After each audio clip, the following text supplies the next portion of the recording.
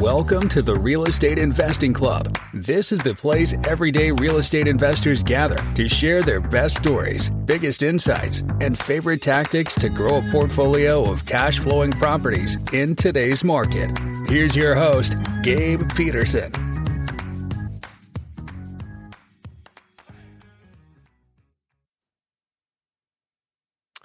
All right. Welcome back to another episode of the Real Estate Investing Club.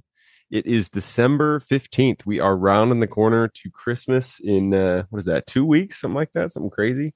Cannot believe Christmas is already here, but we are super excited. Today we have Al Wisnefske with us from Minnesota. He Wisconsin. is a land... What was that? Wisconsin. God damn it. We just had that conversation. And I screwed it up. Wisconsin. Al is from Wisconsin. He's a land guy. We love having land guys on the show because it's a very unique strategy, and it's something that a lot of people can get into because it doesn't require as much upfront capital. So I am super excited to have Al on the show. Al, thank you very much for hopping on the show. Absolutely, yeah. From Wisconsin, about 30 minutes north of Milwaukee. So that'll help people pinpoint the location there. There you go. Al, I told you before we got on here, we'd like to start with stories. So take us to the beginning of your story. How'd you get started in real estate? I think there's a theme. I just kind of fell into it. The more I've talked to people about real estate investing and just real estate, sales and stuff in general, like a lot of people just kind of fell into it. And that's my story too. When I went to college, I would have started college in 2010, graduated in 14, and it was my last semester, and that's when I was needed to get serious about like my job. And so they have all these resources, right? Like, here's some local companies, here's some applications you can do. I think I spent about 20 minutes on that, and I was like, this is not for me. Like, I don't want to go work here. I don't want to do this. I don't want to do that. And thankfully, this last semester was the first time they were offering a real estate investing course. So it's cool. A full semester on this, and this at your college. Yeah, this was in college. Yeah, wow, that's really like cool. This is freaking awesome. So I took it. It was the only class I never skipped, and the professor was from the local area. This was up in Stevens Point, which is like central Wisconsin, and he actually lived in California for quite some time and did flips, wraps, lease options, wholesale deals. And he's basically just teaching us his strategy for how he got in started in investing. And he did it for a really long time. So the whole course was just on that. So I was like, I'm going to do this, and graduated, got my broker's license because it was right before Wisconsin changed the law where you had to work under a broker for 2 years. So I got my agent, and then the next week I went and got my broker's license just so I could, fit into that window. So I was a broker right out of college, and then I was like, hey, I'm going to start investing in real estate. I got the knowledge from school, right? It didn't do anything. I didn't know I didn't know what to do. I barely knew what the MLS was. And I'm like, man, I just learned all this stuff. Like, why am I not getting deals? Like, why am I not doing anything? And then, so I went more towards the brokerage side when I graduated because it was easy for me to focus on land. I've been a lot around land my whole life, just hunting properties, farmland, stuff like that. Got a couple deals, made 4 figures, I think. It was like $6,000. I thought it was on a roll. The second year, I think I did 15,000, and I was doing it part-time because I had to go back to work. So I worked at a local lumber yard delivering materials, and then I worked at a power sports store. That's where I really fell in love with the sales part, because I wasn't a sales guy at all. Like, there was sales that I could have focused on in college. I'm like, man, I'm not doing that. Like, I don't want to do that. Like, that's horrible.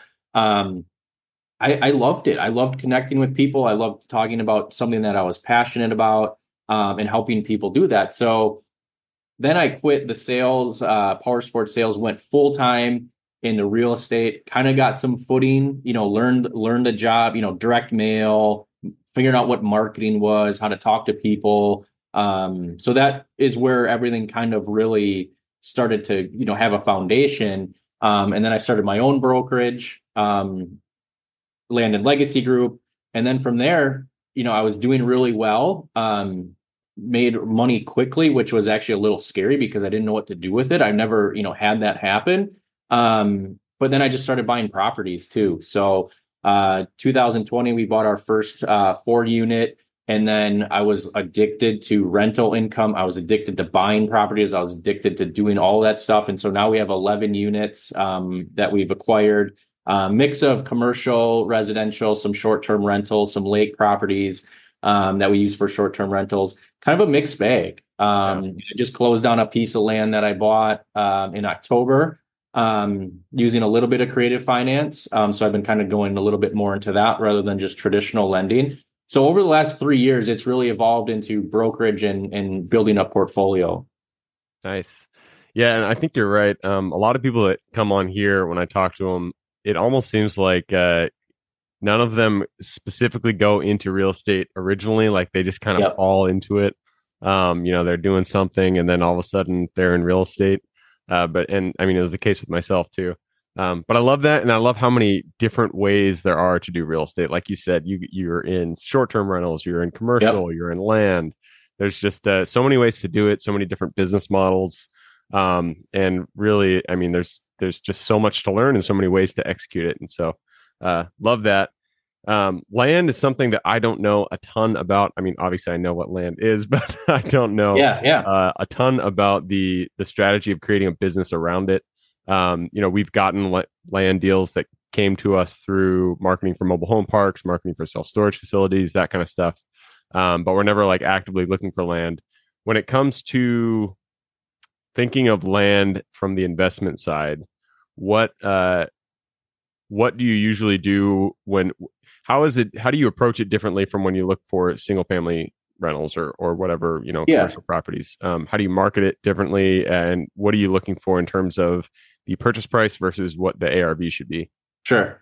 Yep. And that I like that ARV question. So I'll just start from like the brokerage side. So it's, targeting, like if you wanted to get land listings or, start, brokering land deals, it's no different than, if you're going over after, homes or something like that. Like you have your target and you just, purchase lists and you start, farming those areas. The hard part is there anything when you're purchasing lists, is there any criteria that you look for that signifies it will be something that moves quickly if you're the broker, or something that would be a good investment if you're the buyer? Yeah. So like in our area, building lots are very, very popular and in demand. So, an acre up to 5 acres is probably the sweet spot. And those are, you're probably getting anywhere from like 100 to 250,000 for those. In parts of like California, right, that's really cheap. But for us, those are really good prices. And then those turn over really well, as long as it's a ready to go building lot. Once you get over like 10 acres, now you're talking 250, 300, bigger tracts, but we don't have too many of those in our area. So to just focus on stuff that's like large, like 30 acres or more, they're bigger priced properties, but you don't get as many. So kind of your sweet spot are those people looking to build a house. And it's good if you're a residential broker too, and you kind of specialize in land. It's good that way too, because you can help people find these building lots. They're going to build a house, and then you could sell, their house as they make that transition. So you could kind of work both sides. Yep. So we try to focus more on that type of property, a building lot.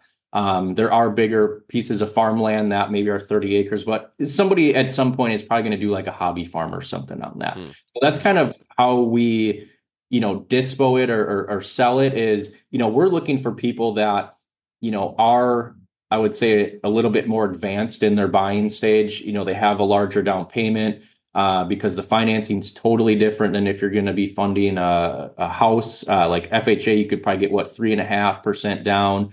With land, you're probably going to be needing 20% to 25%. And there's no rental income. You might get a little bit from farmland. It's going to cover your taxes. It's going to put a little money in your pocket.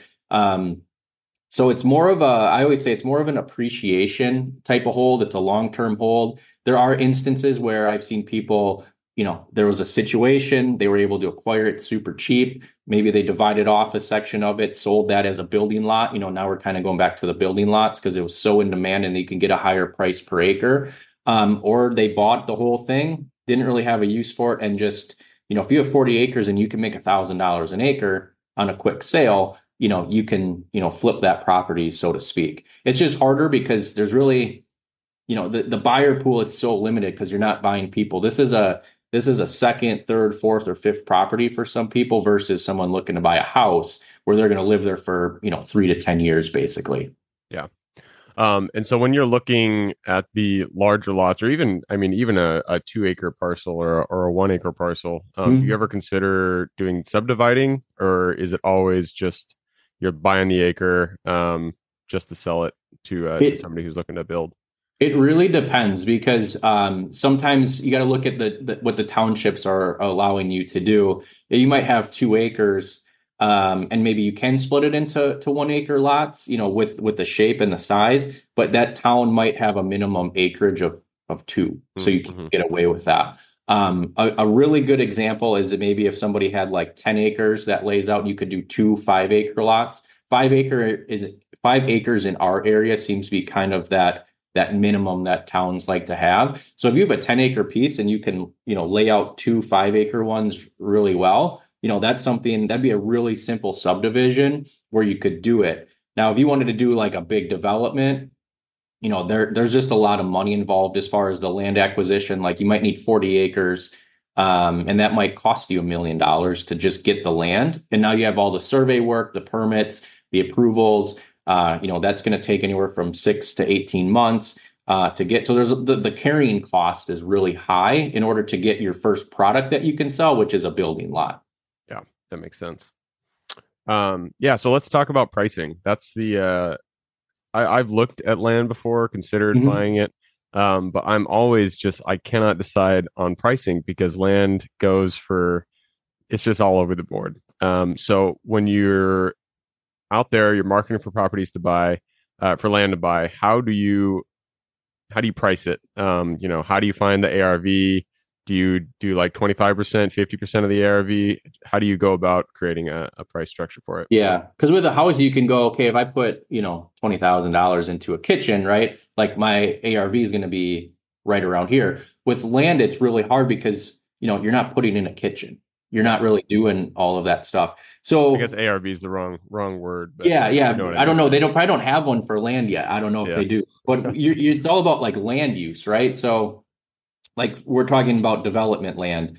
So in certain areas, farmland is farmland, right? It's not going to be a development piece or anything like that. But if you get onto these fringe areas of cities and towns that are looking to expand, what you want to look for is comprehensive plans, and a lot of these municipalities have them published, for 20 or 30 years out, and you can see which properties might be zoned, let's say agricultural today, but in the next 5 to 10 years, it's actually a transition piece where they want it to be single family residential.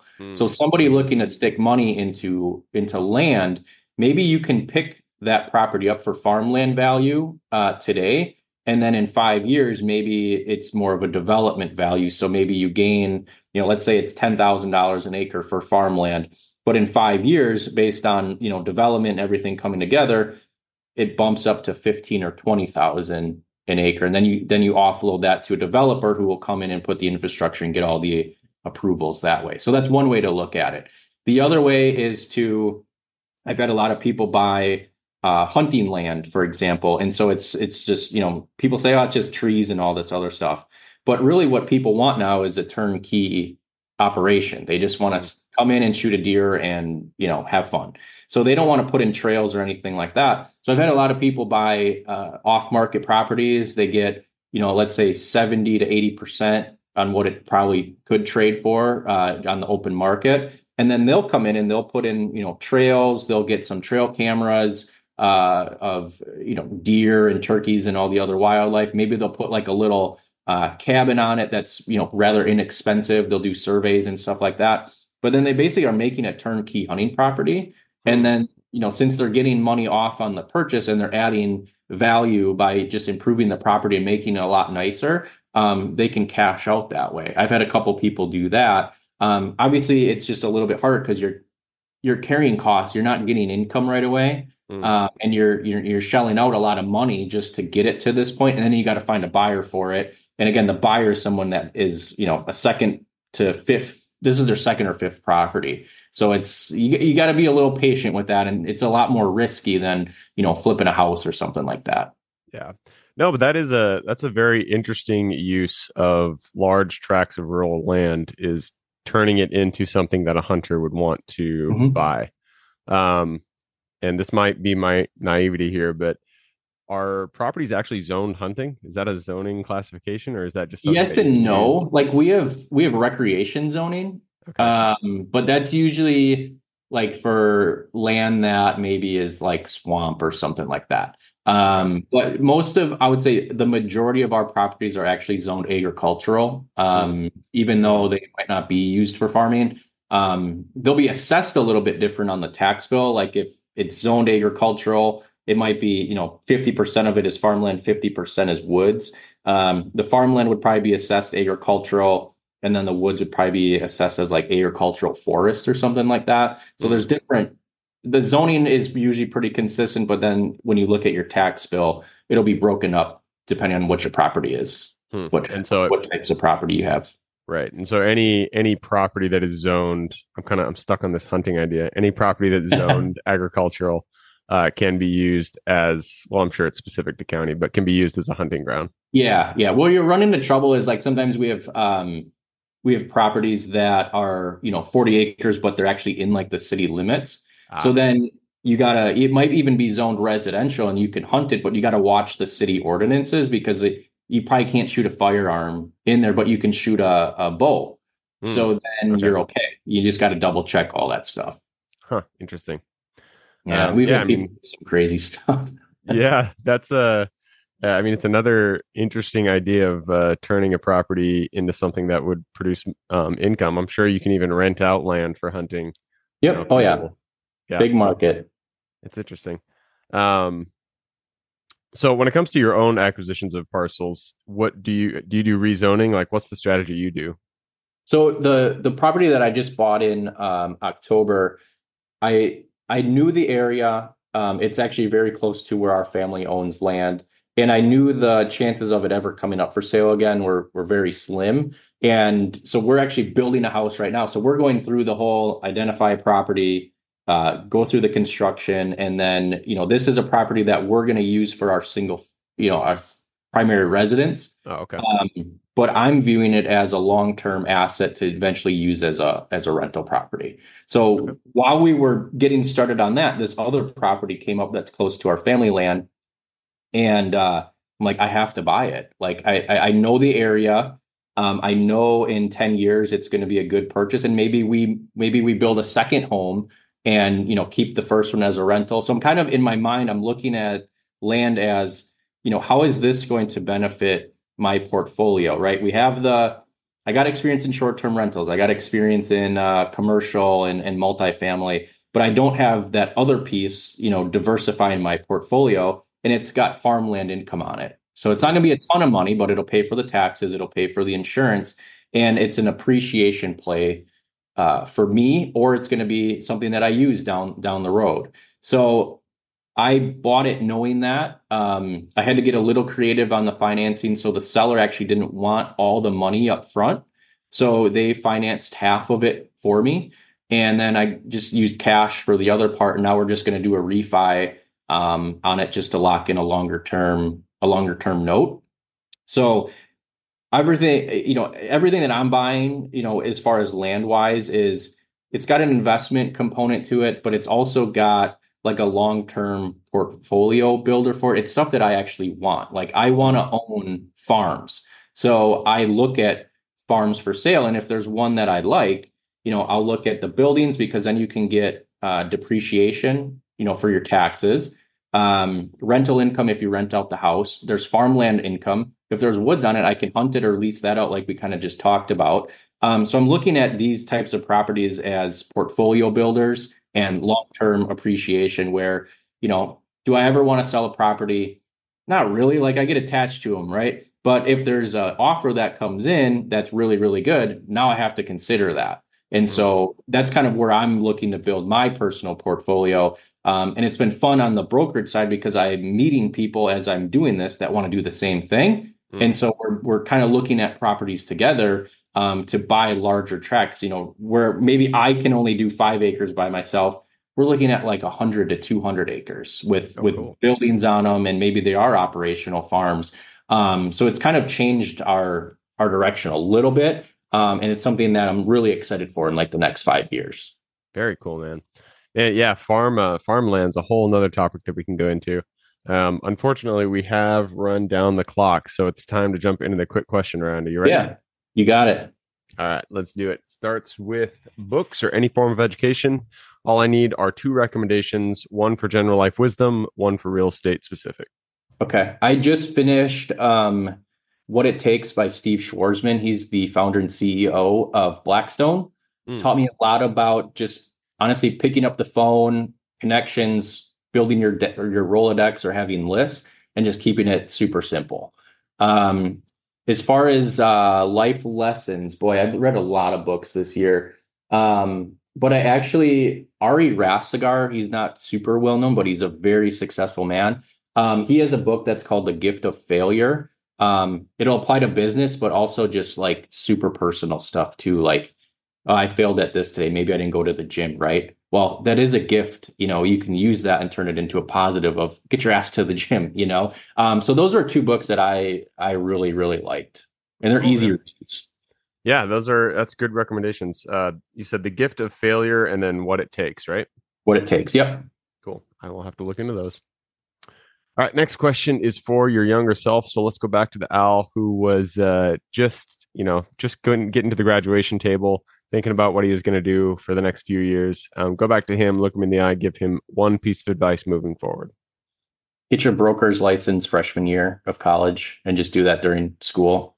Yeah, that is, we have a 6-month-old daughter, and that's what I'm going to have her do. She's going to get her real estate license as soon as she can.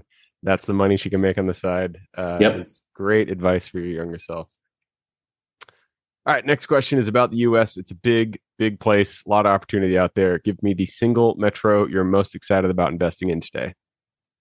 Honestly, any rural town, especially in Wisconsin. Like, I'll probably stay close to Wisconsin, but there's a lot of these kind of towns that I'm seeing kind of get revitalized. Whether it's fixing up their main street, or putting property into farmland preservation. There's a lot of like heritage protection going on that I kind of see as a growing trend, and so I'm looking to be a part of that to preserve a lot of these cool properties. That's cool. Yeah.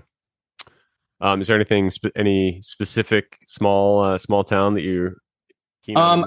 So where I'm from, West Bend, it's about 40,000 people. So for a lot of people, that's pretty small. And they just stuck a ton of money into redoing the river walk, it's called. So the Milwaukee River comes through. And it was like a 3 or 4 year project, and we have a building that's in the district, so to speak. So they redid everything. We were, working with them as far as some utilities and just kind of being a part of it. So that was really cool. So I've seen it, and then they just redid the whole Main Street part of that. So it was really cool just to be a part of it. Cool. All right, next question is about finding the deal. It all starts with getting in contact with the seller. So what is your favorite way to generate leads and find new deals? 3 weeks ago, it would have been texting, and then they had a huge compliance update, didn't like it anymore. Cold calling is my new number one, and I'm having a lot of fun with that. Oh, okay. Cold calling. You do that yourself, or do you have no, VAs? Yeah. VAs do that. Yeah. Yeah. When it comes to lead generation, it's fun. We do it all. We do all the different types of marketing. And I feel like sometimes something will work, cold calling will work, letters will work, texting will work. And other times another strategy will work. And it's just, you got to do them all and just keep pounding at it. And eventually something's going to come through. Yeah. My business was built on direct mail, no doubt. And it was me doing individual letters. And it just, you were writing them? Yeah, I was writing them. And then I got to a point where it's like, hey, I need to do more. And I just then you start looking at systems and companies that help you do that. Yeah. I I don't know, wrote out my first couple hundred. And then after that, I was like, this is not scalable. I cannot. Yeah, it's not, but it works. It freaking works. Yeah. All right. Next question is about mentors. None of us are islands. We all stand on the shoulders of giants. So who is one mentor who has contributed significantly to your career today? So I'm part of Kent Clothier's boardroom mastermind. This is I entered my second year actually in this month. My business is so different than when I first joined, cool. Just systems, processes, everything. So, love his style, very direct. Been a great group to be in. And give that resource a shout out one more time. It was Kent Clothier. Yep. Kent Clothier. And it's called the Boardroom Mastermind. Boardroom Mastermind. All right. All right. Next question is about lessons learned. Not every deal goes the way that we expect it. Sometimes things, a wrench gets thrown into there. So what is a deal that kind of went a little sideways, and what was the lesson you pulled from it? Oh God, I have to pick one deal.